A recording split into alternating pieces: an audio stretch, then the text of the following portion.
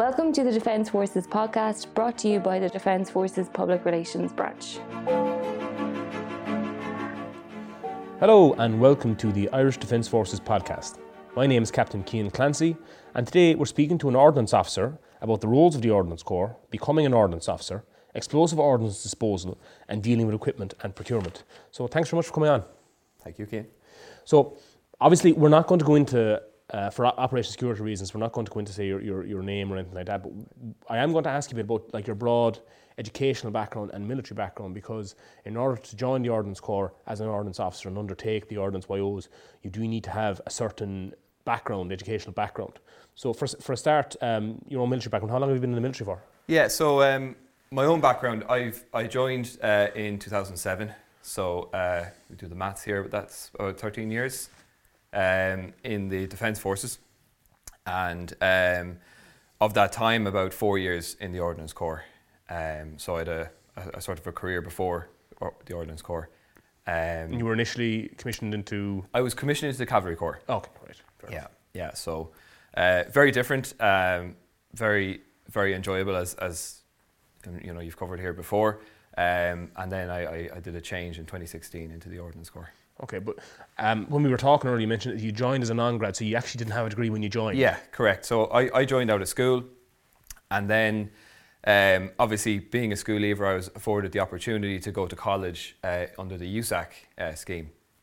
And while there, I studied mechanical engineering, and it wasn't exactly with a sort of a set purpose to go into the Ordnance Corps or the Engineering Corps, but it was definitely in the back of my mind that would be a possibility down the line. Okay, yeah, and obviously there's doing the Ordnance YOs, it's a really technical kind of specialist skill. Correct, yeah. And it's something that would be very attractive to a lot of people with a science background or with an engineering background like that. Yeah. Okay, so what we're kind of going to go through as the podcast goes along, we're going to, first of all, for people at home, they mightn't realise what the Ordnance Corps actually is. Mm-hmm. And as we talked about, a lot of people outside the Defence Forces would simply associate your job with bomb disposal, but there's an awful lot of other aspects. Yeah, correct. There's a huge amount more to it. The way we normally break it down is the Ordnance Corps is a technical, a tactical, and a logistical corps. So from a technical side, we're the subject matter experts in a wide range of anything to do with weapons, ammunition, and the electronics and optical equipment that support that.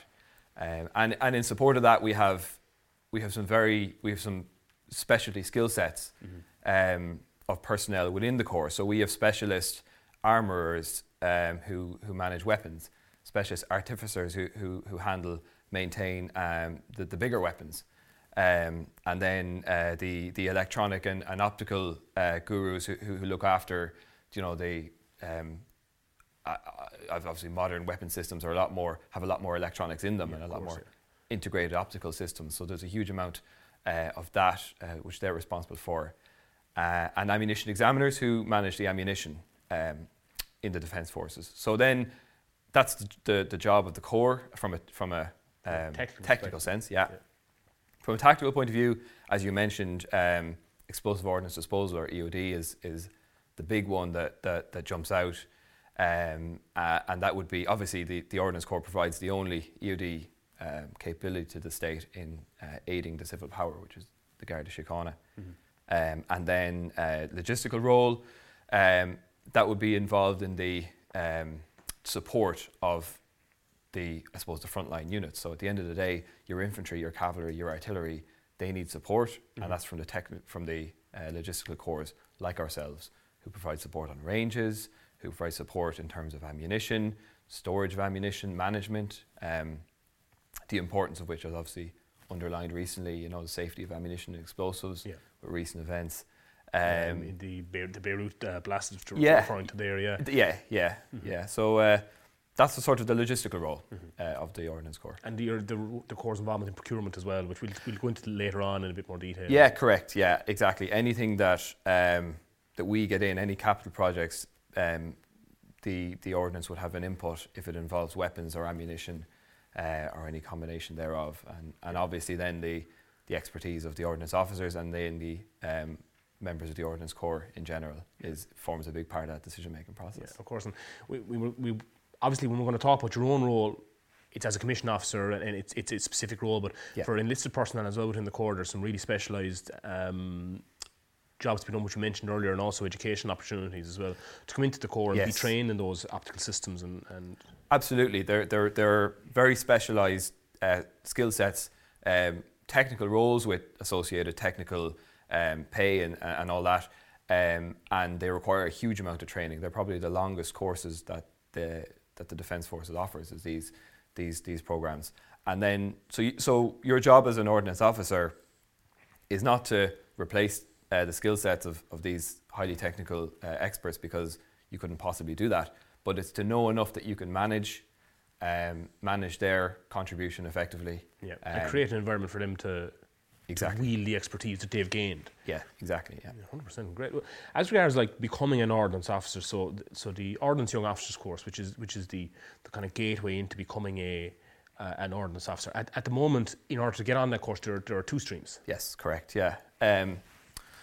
So the 2 streams, the first of which is if you're listening to this and you fancy a career in the Ordnance Corps and you have the correct educational background, then you can apply for an Ordnance-specific cadetship, and all the details of that will be through the normal application portal. For military.ie, you'll find the educational specifications and requirements, and there is also, I believe, having looked at it, the Director of Ordnance can take a look. If your educational requirement isn't necessarily listed under that, you can specify it to the Defence Forces as part of your application, and then it's at the discretion of the Director of Ordnance as to whether he feels you're... Absolutely, yeah, and it's Ordnance's decision. If the Director of Ordnance feels that your qualification will enable you to be an Ordnance officer, then they can make that call. But by and large, and you think you touched on it earlier, the engineering disciplines, the science disciplines, that would be the broad stream of where we would be looking for people. So that would be, you come into the organisation as a cadet, very similar to any other cadet in the Defence Forces, except you're earmarked for the Ordnance Corps, and you will go straight to the Ordnance Corps on commissioning and commence your Ordnance Young Officers course. So you do a cadetship, a normal cadetship of the type that we would have covered previously in a previous episode. Yeah. So for anybody out there that has that qualification and is thinking that it might be a route they'd like to go down, maybe the Army cadetship episode would be a good place to listen to as well. So after that point. Absolutely, and the key point there is, regardless of the route you come in, you're an officer in the Defence Forces first and foremost. So that would be your first step, so the first gate to get through, the first hurdle, and to make sure that that's something that appeals to you. The other sort of stream would be where we look for people within the organisation who have the educational background and who are serving in other corps. So I was lucky enough to come in by that route, because obviously, as I mentioned earlier, I joined as a school leaver, so I, from an educational point of view, wouldn't have been suitable for any technical corps. But having then gotten the opportunity to study, to build an education, I was able to later join the Ordnance Corps. Yeah, of course. And you mentioned, when we were talking about the episode, you mentioned how often an Ordnance Young Officers course will have a really good spread of experience in it. They'll have people who have just come off the cadetship and maybe don't have experience of the organisation, mixed in with people who've come from other corps that do have that experience. Yes, and it's something I'm observing myself as an instructor with a course ongoing, and you have that experience, and it really is beneficial to the course as a whole, that mix of experience. You've got the younger officers who are just out of the cadetship, they have that enthusiasm and that more recent training, which is very important, and then you have got the older souls who are sort of a bit more experienced, longer in the tooth, and they can steer the younger officers. So it's a really good a good mix. Yeah, that's great. So what we're going to do, I have in front of me here now sort of a list of some of the broad topics that would be covered on an Ordnance Young Officers course. Yeah. Obviously, it goes up through and does deal with explosive ordnance, I suppose, which we might talk in some detail as well. But just so one of the first ones I have here in front of me is bridging studies. Is one of the subjects. So again, that's formed on the kind of understanding that whatever your educational background, not everyone will be as recent, as current, out of education, and the educational backgrounds might vary. So the idea being to bring everyone up to the same standard. So that's a few weeks where we cover some of the basic, the mathematics, the engineering, the physics, chemistry, and the electronics, which we feel is a sort of a prerequisite to becoming an ordnance officer. Just to refresh and make sure, given as you mentioned, some of the people on the course are longer in the tooth, and maybe it's a while since they've been in education, and if you're not doing physics every week, and you won't remember it. Yes.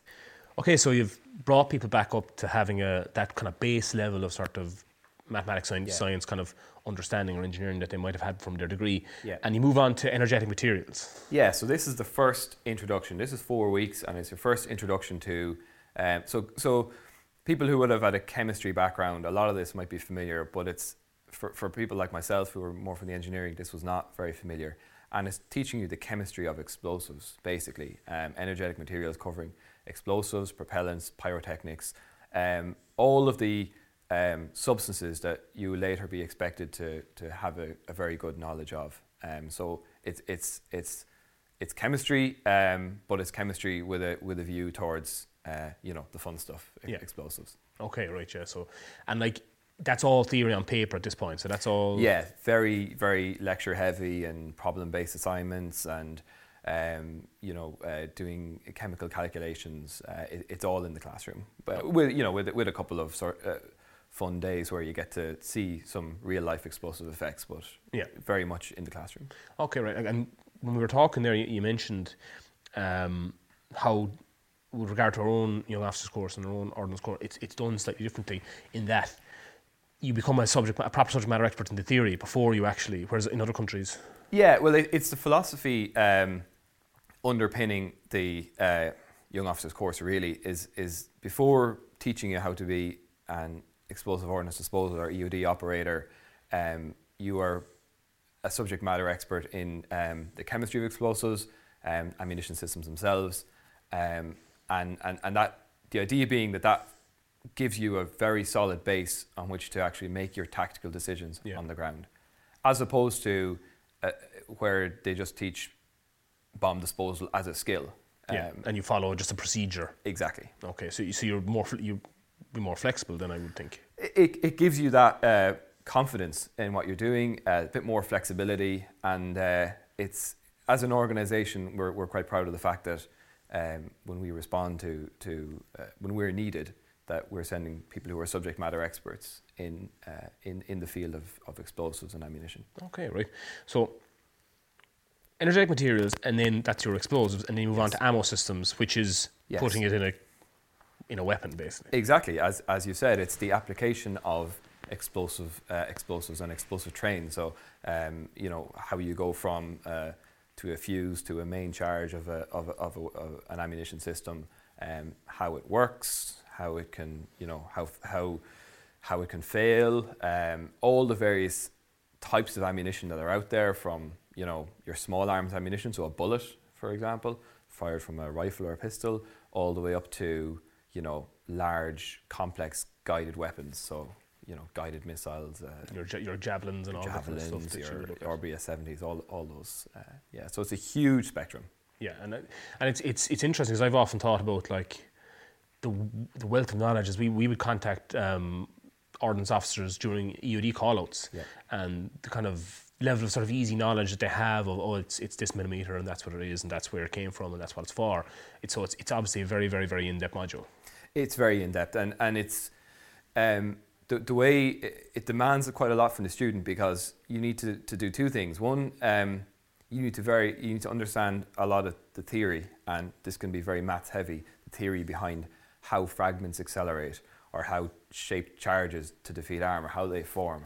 But at the same time, you need to know just the sheer raw knowledge, what the weights of the explosive fills of Defence Forces munitions, what size are they, what colourings are they. So there's that real two-pronged approach where it's very rote learning, but at the same time very in-depth, how would you say, analytical learning as well.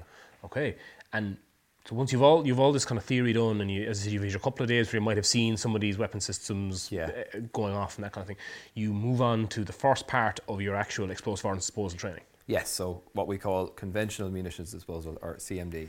And it's a nice break because, as you've mentioned, at this stage you've done quite a lot on lectures and in the classroom, and here finally the chance to get out and to do some real life practice on the range. So there's lots of time on the range, lots of time trying various techniques for disposing of munitions.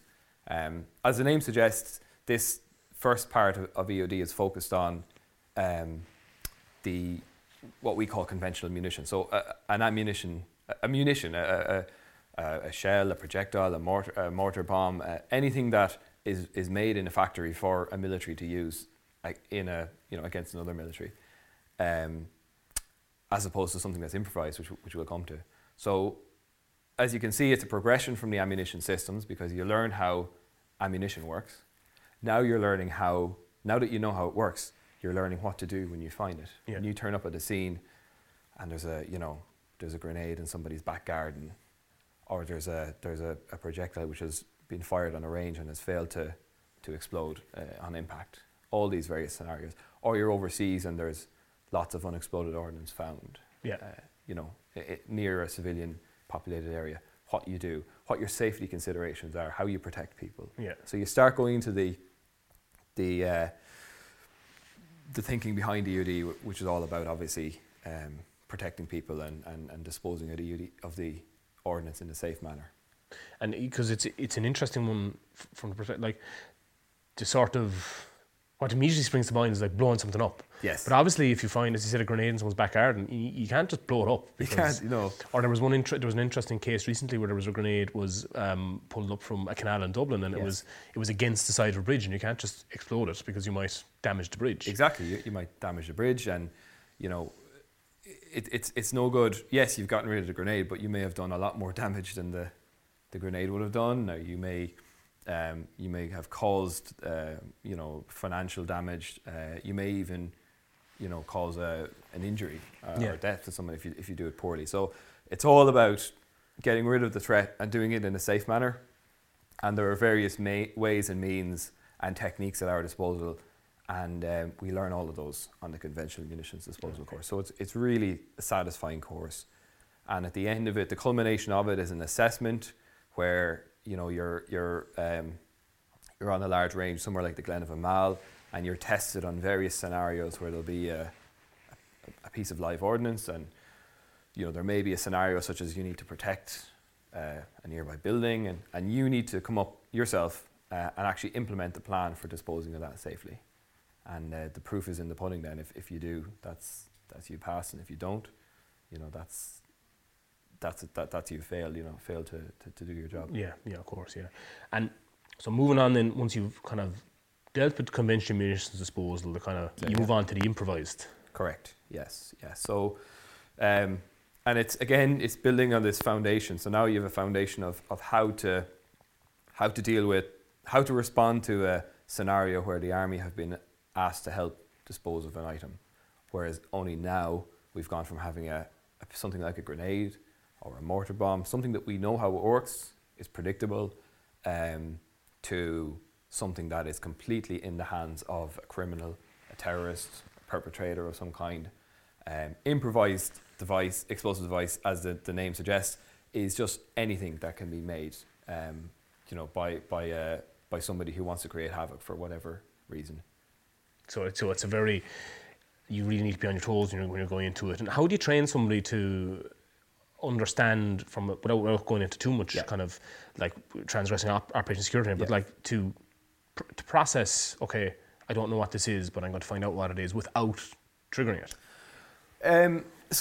This is where, when I said at the start that it's a technical, a tactical, logistical core, this is where really the tactical element comes in, because you as the EOD operator, you and your team need to make a very detailed threat assessment.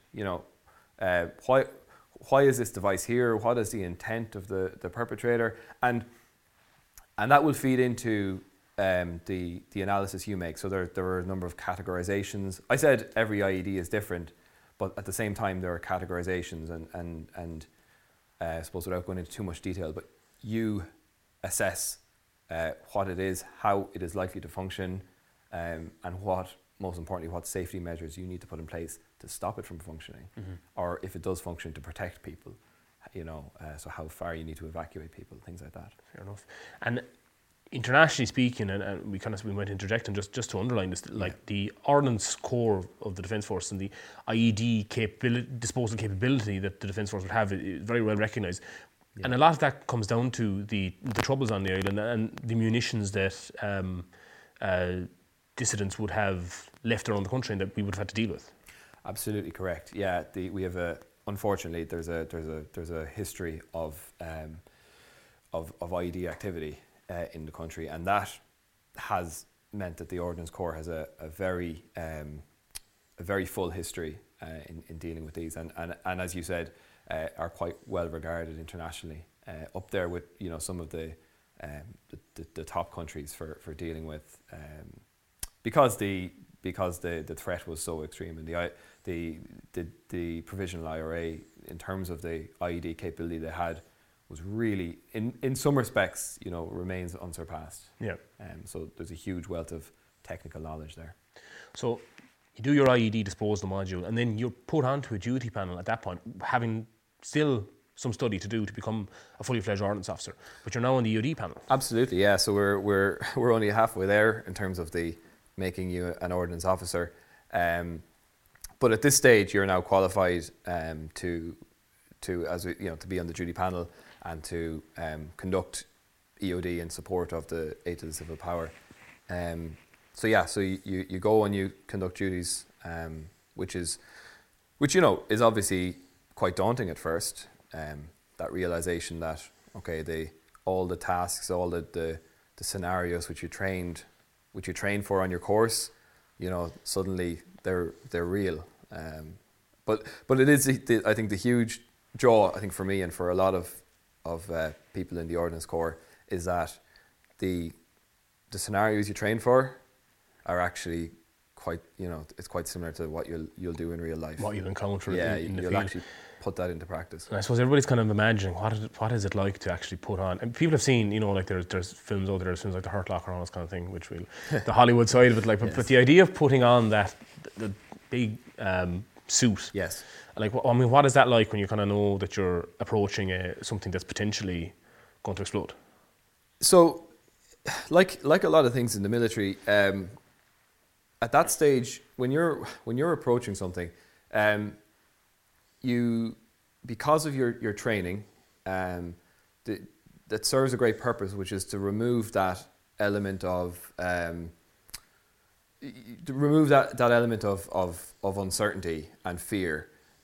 You're following a procedure, yep. and you're going through in your head your procedure, and that's what you're thinking about. So you're not thinking about the oh my God, consequences. What if this goes up? Yeah, you know in your procedure that you've done things safely and that you've mitigated the risk and reduced it to as low as reasonably practicable for yourself. So that's a huge. So certainly, what's going on in your head is more so related to procedure. So all kinds of things buzzing around there. In terms of the suit itself, I mean, that's a whole other experience. But that's the beauty of the training. It removes that unfamiliarity. You're putting on something that weighs 35 kilos or so, plus a heavy helmet on top of that. But it's not just the weight; it's also the constriction of movement is something that you don't appreciate till you start training in it. So even simple things like picking up something or putting down something, kneeling, crouching, lying down to look under things or above things, climbing up ladders, getting in and out of doors, everything is harder. And something that you have to learn how to do is to manage your mental state, because when you're physically degraded, your mental function goes down as well.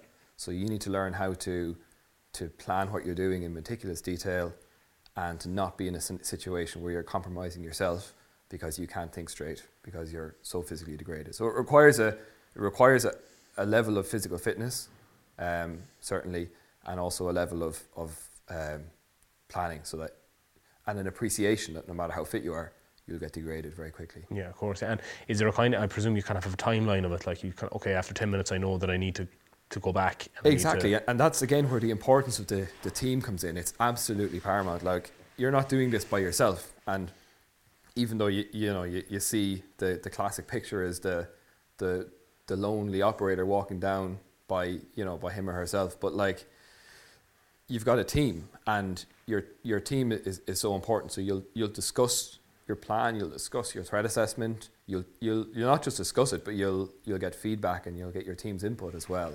And then the team is so important in managing your own state physically. So you can't put on the suit for yourself, by example. It's just a simple example of it. You need somebody else to put it on you. Yeah.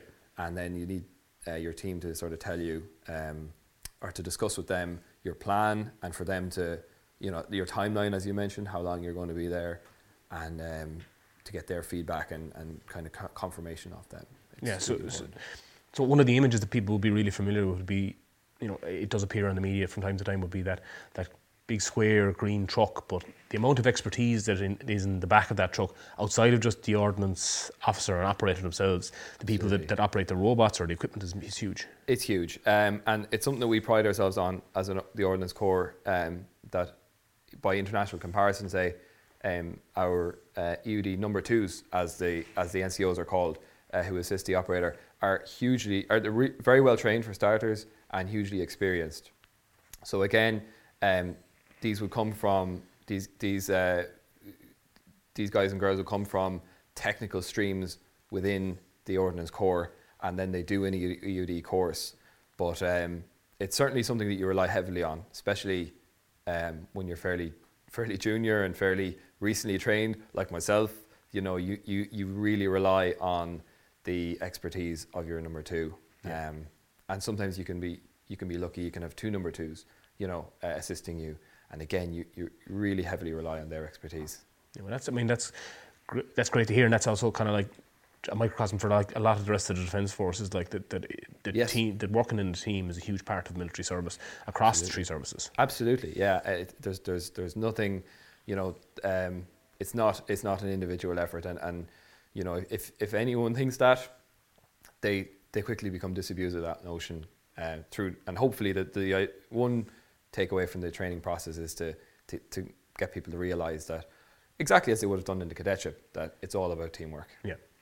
So you've been qualified in EOD, yes, both conventional and IED, but there is more to the course than after that. After the kind of bomb disposal aspect of it, you move on to your light weapons. Yeah, exactly. So once you be qualified in EOD, and there's even a whole other element of chemical, biological, radiological, nuclear EOD, again, which we won't go into detail, but that's further sort of specialisation. Mm-hmm. But then, as you said, you go into your light weapons and your heavy weapons. And again, to touch back to something I said earlier, this is where you, as the officer, while you're not going to be the subject matter expert fixing weapons on the range, or making sure that equipment is suitable for firing on the range, you do need to have the knowledge and the expertise to manage the subject matter experts who do. So yeah, that's what that's all about. And is that going through, like, just say the light and heavy weapons, which are the two modules? That's going through all the weapons that the Defence Forces operates, or does it kind of go through categories of weapons as well? So it's a little bit of both. It's for starters, it's going through everything that the Defence Forces operates, and kind of a little bit like the ammunition system module. You need to know a lot of information. So all the data behind the weapons which we use, but then as well the sort of analytical knowledge of how a weapon operates. So if you see something new, you can form an accurate assessment of how this weapon system operates, how it's similar or different from something that we're more familiar with in the Defence Forces, and I suppose most importantly, the so what. And then of course, if we're procuring new weapons, that's where the technical knowledge comes in for us to be able to say, well, we need a weapon with such and such a mode of operation in order to replace this existing one. Yeah, of course, yeah. And so you've light and heavy weapons, which is the actual mechanical operation of these weapons, but yes, then you've an electronic aspect then. Exactly, yeah, and obviously it's as you know, with more modern weapons, it's even more the case that they have a lot of electronics and a lot of optical equipment built into them or associated with them.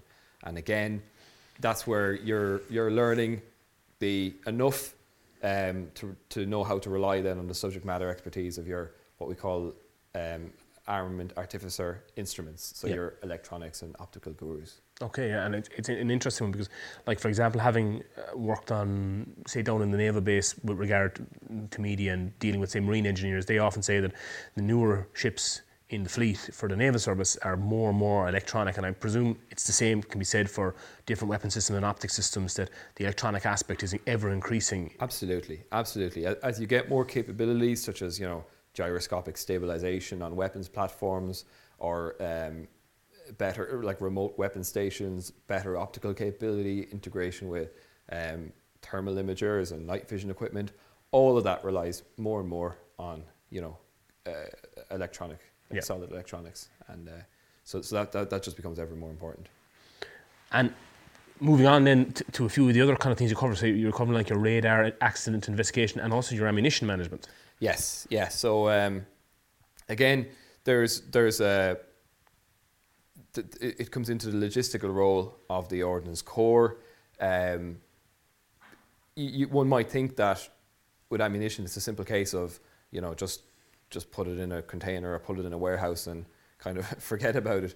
But again, there's a huge amount of regulations which have come from, you know, from bitter experience abroad and at home as to how to safely manage ammunition. So ordnance officers get trained on that, so that they're able to maintain the Defence Forces stock of ammunition, that they can maintain ammunition when we go overseas. We set up a new camp, how to store the ammunition safely. Because I know there are some particular types of rounds that over a long period of time require things like temperature control rooms and things like, you know, the RBS-70, I think the anti-aircraft, the air defence missile requires that. Absolutely, yeah, and more so, yeah, especially as is the case with guided weapons, because, well, for two main reasons. One, they're very expensive, so we want to look after them, and then two, they have quite a lot of energetic material in them. So if something goes wrong, it can go very wrong. So temperature control for guided weapons, and especially humidity control as well, is very important. So outside of the sort of within camp aspect of the young officers course, there's also like an academic aspect to it. Yes. And there's also like a work placement aspect to it, but that's always with that's with a unit within the Defence Force. You go to an ordnance unit. To an ordnance unit, and generally to one of the brigade ordnance companies, where you'll get on-the-job experience with the day-to-day work of the ordnance. Okay, and then from an academic perspective, you do a dissertation. Yes. And the course itself is affiliated with Carlow IT. Correct, yeah. So it's a level 9, a Masters of Engineering with Carlow IT. And the dissertation, really there's a lot of latitude here. A student, if they have a particular interest and it's deemed to be worthy of the level 9 course, they can pursue that. And if they don't, then the Ordnance Corps never has any shortage of topics which they need to find out more about. Yeah. So it's driven by need, really. What do we need to know more about, or to get an expert sort of to dig deep into a problem and to do some experimentation. And they always tend to have a large degree of practical experimentation. So working with explosives or ammunition and computer modelling, and again, that's where the engineering or science background comes in heavily. Yeah, and it also links back to what you were talking about earlier as regards having a real kind of subject matter expert rather than just teaching a skill set of, say, bomb disposal. You now have a real academic background in the whole field of ordnance, munitions, and explosives. Correct. Yes. Yeah. And that's exactly what the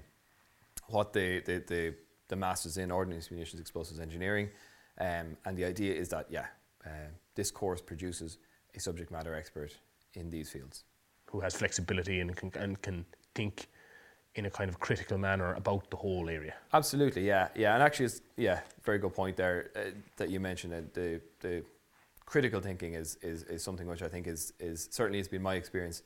It's highly pushed on the course and within the Corps to to give you enough expertise that you don't take things at face value, and you can be the voice in the room that says, well, such and such an assessment is, from a technical point of view, is correct or isn't correct. Yeah. And it arms you with that knowledge. Okay, fantastic. And just to move on slightly as well to like just another aspect of the ordnance code once you come out as well, it's just what we talked about earlier was the acceptance and procurement of equipment. Yes.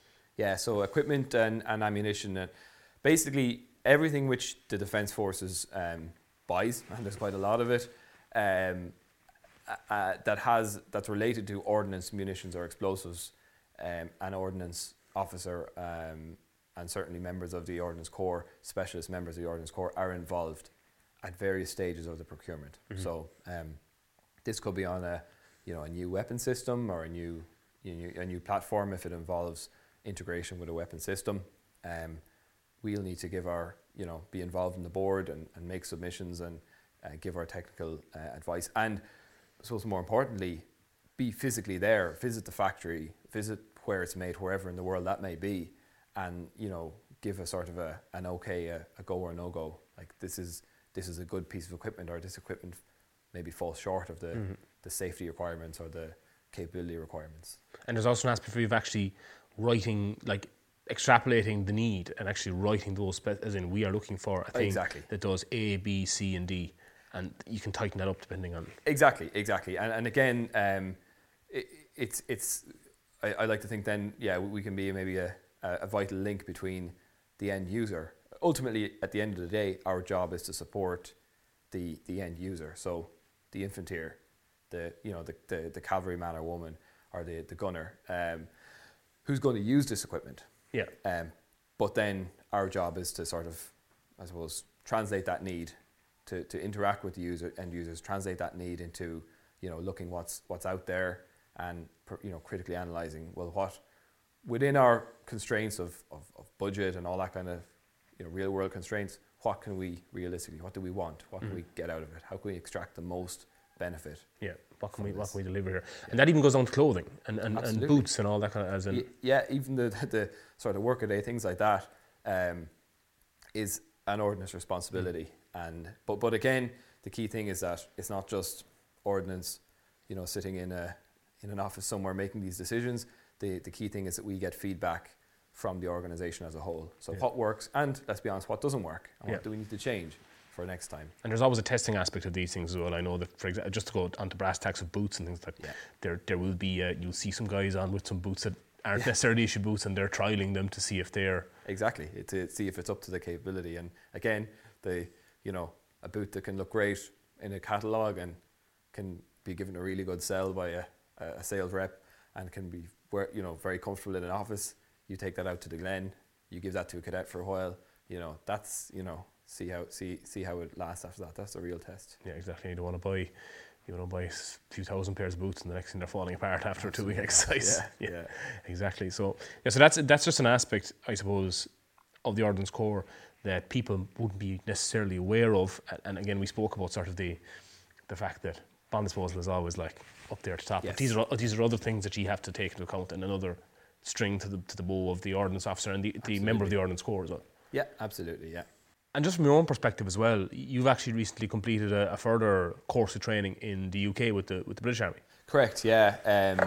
I was very lucky actually. I got afforded the opportunity to go do the ammunition technical officer course. I suppose the course I've just described, the Ordnance YOs, this would be not quite the same, but certainly analogous to it in the British Army, in that it focuses on the technical aspects of ammunition in huge detail.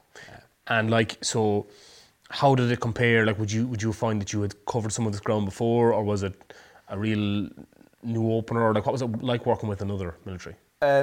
We covered a certain amount, but then some of it was new, and even the experience of covering a lot of the ground again was hugely beneficial to me. The experience, I can only say positive things about it. The institution was a very well run place. The staff and fellow students were a great bunch, and I had a great time over there. Yeah. So it was a great opportunity.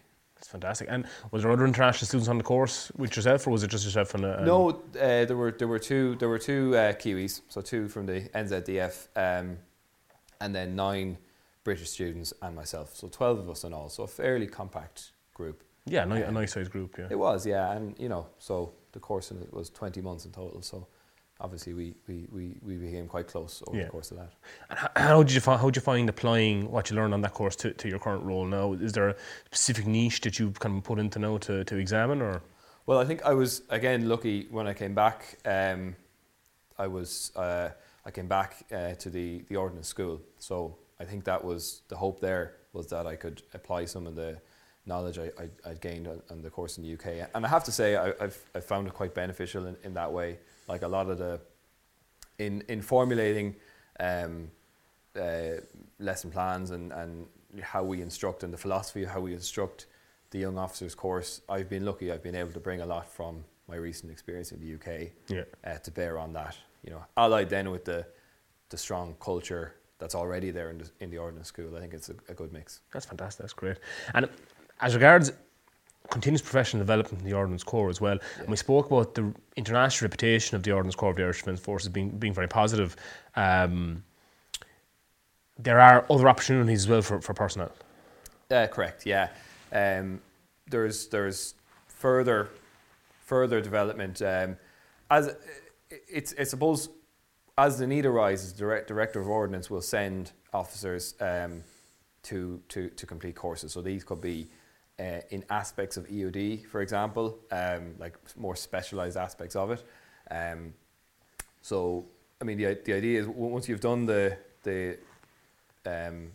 Ordnance Wales course and you're qualified in EOD, you're qualified to a certain level, but there's a whole spectrum of further, more advanced qualifications. I spoke briefly about the chemical, biological, radiological, nuclear. So there'll be a certain amount of CPD in that field, but there's then opportunities you can do abroad that will further that even more. And other aspects of EOD. Yeah, and making sure we're all at the kind of cutting edge from an international perspective as well. And that's really important because it allows us, as we mentioned earlier, there's an unfortunate history on this island of IEDs, but then this allows us to integrate lessons that were learned in more recent theatres, such as Afghanistan, for example, where there was a lot of IED activity, or other such fields abroad. Yeah, because I mean, I suppose it's interesting too that the construction of things like IEDs is a constantly evolving field, so you need to be constantly evolving your skill set. Absolutely, and training, your education and your training doesn't stop when you finish your Ordnance Wales course. It's very much a starting point for it. So continuous professional development, and then even informal training. So constantly refamiliarizing yourself with your kit, with your equipment, doing training with your team. When the opportunity arises, all these things are crucial. Fantastic. So at the end of that, thanks so much for coming on to the show and shedding some light on what is a really fascinating aspect of military service. I'm sure a lot of people will get a lot out of that. You're very welcome. For further information on the Irish Defence Forces, check out our social media channels and military.ie. Survey members are also encouraged to check out the members area of military.ie. This episode was produced by Corporal Keith Harrison and Colonel Pádraig Sullivan of the Defence Forces Audiovisual School. The Irish Defence Forces podcast will return soon with another episode. Until then, thanks for listening and stay safe.